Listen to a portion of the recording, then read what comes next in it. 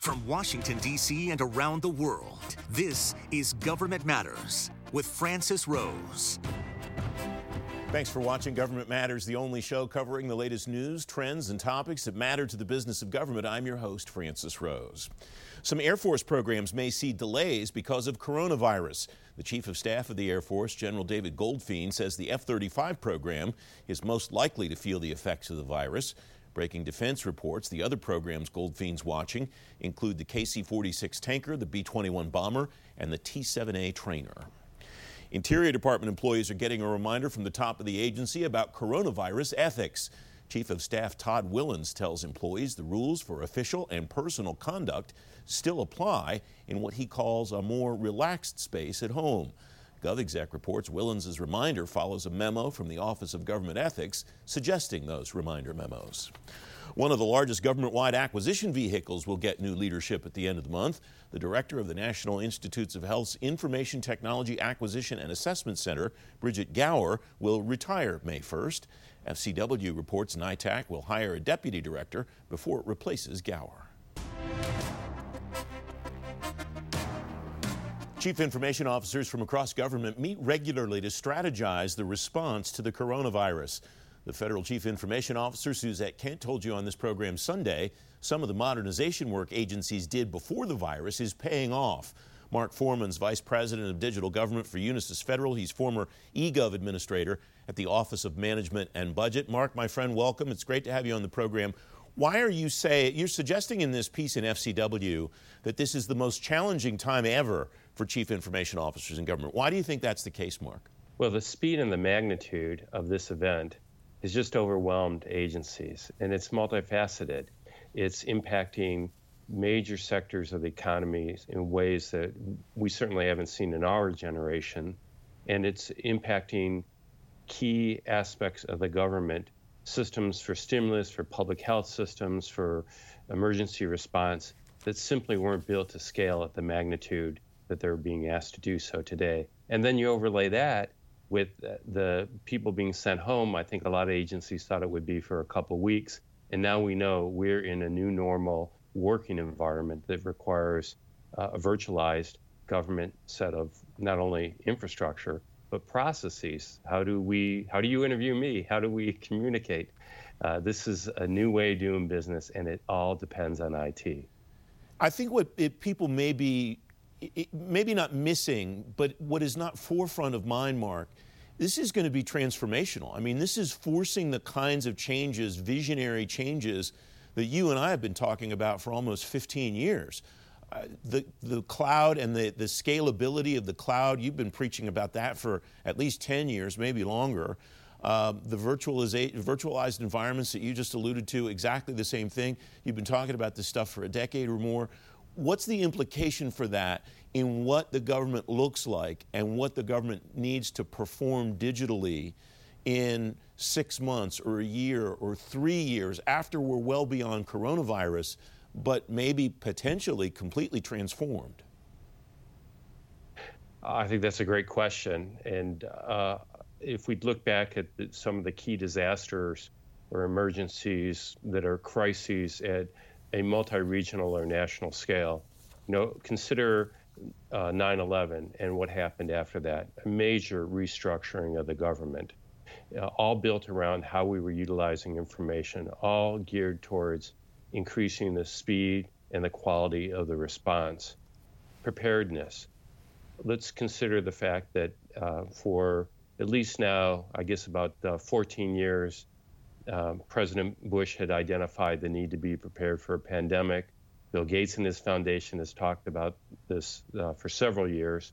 I think we now understand that much like we had a Cold War industrial-based preparedness, modeling, supply chains, ability to shift the production within your country to manage this, we're now going to have to make some big decisions, not just as a government, but how we approach this. Is this a national supply chain and a national preparedness? Is it a global supply chain and a global preparedness? But there's no question in my mind, we're going to see a major structure being created to handle preparedness for a pandemic. And similarly, as you mentioned, We're going to be in a new way of working now. Just consider the notion of how agencies are set up. I think a lot of them spent the last 5 or 10 years putting in place new offices, cubicles that didn't have space in between, hoteling in a lot of agencies. A conference room built for 4 people can no longer hold 4 people. And that may be now as much a transformation to creating a multifaceted virtual and physical workspace, not just in government, but around the economy. The third aspect of this. We just have a couple of minutes left, Mark. I apologize. You write in this piece in FCW about 4 areas where the government needs digital transformation quickly: administering grants and loans, logistics accounting, financial and performance management, and home-based federal workforce. The financial management piece is the one that I think is the most interesting and maybe the most urgent. You write, to manage trillions of dollars of stimulus and public health spending, agencies will need extensive investment in open application programming interfaces, robotics, and AI, or to overhaul their financial management systems. What are the puzzle pieces that agencies will need to assemble to be able to put together to realize that vision that you're outlining, Mark? The number one puzzle piece is replacing all these customized, kind of convoluted interfaces that were built up over the last probably 25 years to match all the new modernization, customer-facing websites and so forth that are being used for these economic stimulus programs and these public health programs. So the way we do that now is a concept called API management, open application programming interfaces. That means really looking at restructuring the way agencies manage their information. Give you an example. One of the programs that came out of the Transparency Act, of course, was the Data Act. There was a pilot program called the GRIP pilot, and in that concept, you needed an authoritative source of data. So the recipients of the recovery grants would send in their data to a data hub. That data would be then the single authoritative source of data, and using open APIs, myriad financial systems across the government didn't have to have their own system anymore to collect redundant data and figure out the quality. They could go to one authoritative source, and it would simplify it, reduce the cost, improve the quality, reduce the errors in accounting. That's the type of thing we're talking about.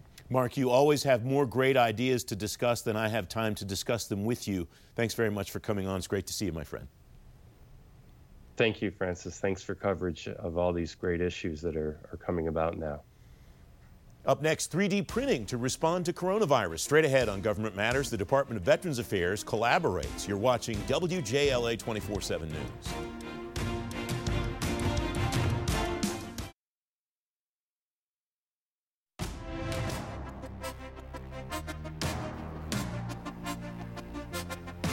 The Department of Veterans Affairs will 3D print masks and personal protective equipment for facilities that need them during the pandemic. The agency helps coordinate the 3D printing exchange and connects people with 3D printers to designs that work. Dr. Beth Ripley is the chair of the Veterans Health Administration 3D Printing Advisory Committee at the Department of Veterans Affairs. Dr. Ripley, thanks very much for coming on. You have a 3D printing network that you've been using for a long time now. How has the evolution of that network set you up to be able to deliver this PPE now? Well, the network has really been key in this effort. So the 3D printing network across VA comprises 33 hospitals. We've grown in size from 3 to 33 over the past several years, but implicit in that network is this interconnectivity and collaboration. So we can, on the fly, call up across the country from Seattle to Minneapolis to Richmond and say, help me print this part. Who has expertise in this type of engineering, et cetera. So having that interconnected web that is digital, that is not bound by physicality and being in the same space has really set us up for success here. Where's the visibility to know where capacity is and capability is, to know how much bandwidth you have basically to make a certain amount of stuff and what stuff is appropriate to make in a particular location? So we've worked hard to understand where our printers are across the country. So we have a national database of where the printers are, what types of printers, and what the technologies do. We have over 7 types of printer technologies and 90 different printers across that network that can print in anything from plastics to polymers to even metal coming soon. So, what did the printers that you're using now for the PPE make before you transitioned them to really start cranking out the PPE that you need across the system? Well, the PPE is being made off of a few printers, and these are printers that can print in powder bed nylon. So nylon is a really strong, tough material that is safe to contact patients, or in this case, frontline staff. These printers were printing anything from brains, skulls, aortas. They were our working horse printers for pre-surgical planning. I read that the collaboration here is with the Federal Drug Administration, National Institutes of Health, 3D Print Exchange, and America Makes. Tell me what that collaboration looks like and what the pieces are for each of the organizations that you're collaborating with. Who's doing what to get to where you're going? Absolutely. So I think this is an amazing example of interagency collaboration and effort. So FDA, VA, and NIH came together early on and said, hey, we all have really great expertise in this area. We understand different aspects of it. For us, VA, we really understand the clinical aspects, what is needed in the hospital in the front line. NIH, fantastic with the 3D print exchange. They've understood for years how to rapidly share digital files and catalog them for the masses. And FDA, obviously, with the regulatory prowess to keep us safe. So the 3 of us came together and said, let's join forces to make sure that we can look through all of the great emerging ideas out in the community, in the field, and find the ones that are the safest and the most effective, and vet those so that people who want to help know which designs are safest. Meanwhile, America Makes, who is a partner with FDA, is one of the largest entities that understands where all the manufacturing capabilities of additive or 3D printing are in the country. And so they play the role of matchmaker. So we vet the designs, make sure they're safe, and supply them. Then hospitals or healthcare companies or frontline staff, et cetera, can come to America Makes and say, this is what I need. And they can say, this is who can make it for you. So they're the matchmakers. It sounds to me like the work that you're doing immediately in the moment is what you need in a kind of a reactive way. We have this gap in our supply chain right now. This is how we're going to fill it. How are you thinking about this strategically, Beth? What comes next? What are you looking at as a possibility that you might need to be printing or finding capacity to print 6 months from now or a year from now? How are you going to evolve this? That's a great question. I mean, I can actually show you now, you know, I like to bring things. This is a 3D printed mask right now that we're working on, and some visors. But we understand that as this pandemic goes on, there's going to be new supplies that we need. So we are looking, of course, at nasal swabs. We are looking at ventilator parts. And then we're trying to understand what else could it run out, or be low in the supply chain moving forward. So we've got several people scouting that. We have a really strong partnership with logistics to understand, all of the intricacies of the medical supply chain, and we are planning for that, just as you said. Yeah. Dr. Ripley, thank you very much for coming on. It's great to have you here. Thanks for having me. Up next, new opportunities for government contractors. Straight ahead on Government Matters, turning virus response into opportunity. Don't forget, if you miss an episode of Government Matters, you can find it on our website, govmatters.tv. We'll be right back.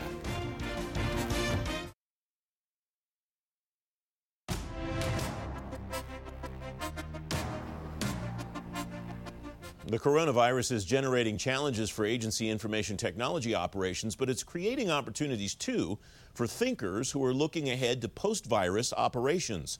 Tony Scott is managing partner at Ridge Lane Limited Partners and former chief information officer of the United States. Tony, thanks very much for coming on. What are the opportunities that you see for organizations in government to do during this that will benefit them after coronavirus goes away? Well, Francis, as you can imagine, every agency is discovering where they may have had weaknesses in either online capabilities, self-service capabilities, support, and even applications where they might not be up to the task in terms of volume or the data that's available or the data sharing that can go on or needs to go on in times of crisis. So I think the important thing is to take note of where those issues exist and then quickly form a plan to upgrade and modernize wherever those situations occurred. And I see a lot of agencies having those conversations already. The thing that I think, Suzette Kent, your successor, was on the program on Sunday morning, and my takeaway from my conversation with her was that this seems to be driving urgency, not just among agency leaders, but already some members of Congress who pay attention to this stuff are noticing their constituents are telling them we can't do this or that business with the government that we normally do from a citizen's perspective. And I wonder if that urgency might wind up being the best thing, the silver lining that comes out of this cloud, Tony. Well, I think that's right. And, I'm fond of the expression, never waste a good crisis. And it's certainly the case in case of COVID. Things like supply chain risk management, the availability of data, infrastructure upgrades, all of those are under pressure in the current environment. And I think point out some great opportunities for modernization and changing the way we do IT.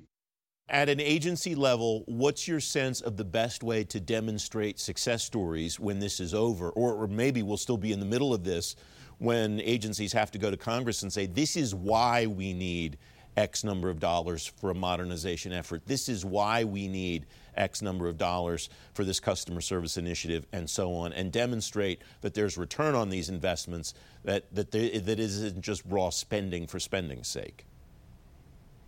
Well, I think every agency is going to have examples of things that went well and worked, probably because they modernized or upgraded. And then they're going to have some examples of things that didn't go so well. And so I think it's important for agencies, as they're talking to Congress and other regulators, to be having that honest conversation and really point out the opportunities that are present when you can do things the right way. But it needs to be both. It needs to be the good, the bad, and frankly, the ugly in some cases. What's striking to me, I think, regarding the telework, the infrastructure, and all of that, we heard some reports early on that there were some agencies that were struggling to get everybody online. They had capacity limits, they had bandwidth limits, and so on. Those horror stories seem to, they're not perpetuating. I can't say they've all been solved. I'm sure they haven't all been solved completely. But we're a month or 6 weeks into this now, Tony, and we don't hear these things continuing. What's your takeaway from that? Am I reading, is my glass too full, or is that something that we should count as a success at this point? Well, I think overall it's a success. This is an area where you can quickly increase capacity, generally speaking. When I was at Microsoft, we had a snowstorm in Seattle like we had never had, and suddenly everybody had to work from home like they never had before.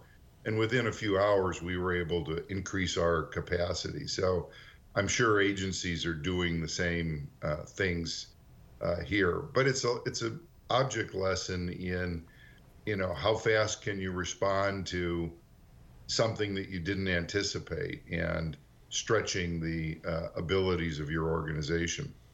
If you were in your former job, I'm not asking you to sit in for Suzette by any stretch of the imagination, Tony, but what would you be looking at today?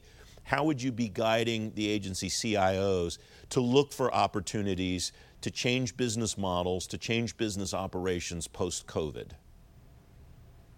Well, I think one of the big opportunities still, and it's something I worked on when I was there, and we haven't solved it all completely yet, is the ability for agencies to interchange information when they need it. In the current environment, we see it with nursing homes, for example.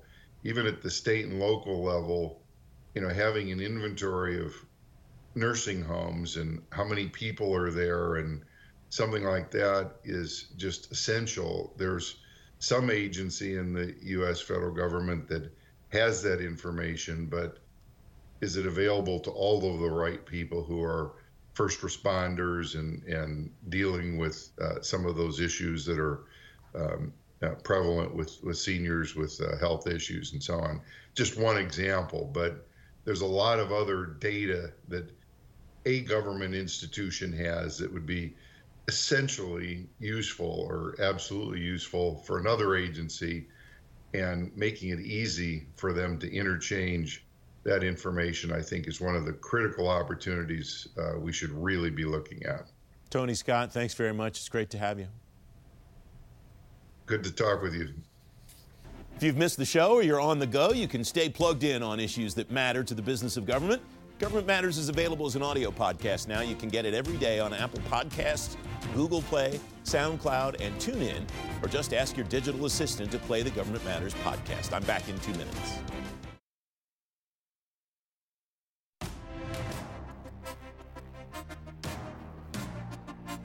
Tonight's event spotlight, the BurBiz Veteran and Military Spouse Resource Event, features virtual networking and resources for veterans and their spouses.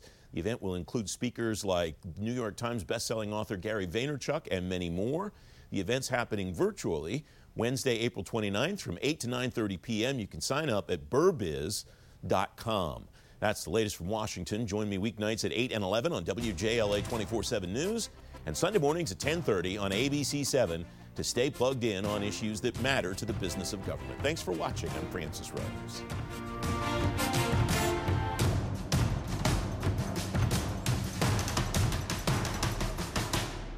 Thanks for listening. Our daily program is produced by Cherise Hanner and Ashley Gallagher. Christy Marriott leads our technical crew. Our web editor is Andrew Wagner. Government Matters was created by George Jackson. Visit govmatters.tv for articles, videos, and more, including our first feature-length documentary, The Dawn of Generation AI. Government Matters is recorded at WJLA-TV in Washington, D.C. Copyright Sinclair Broadcast Group.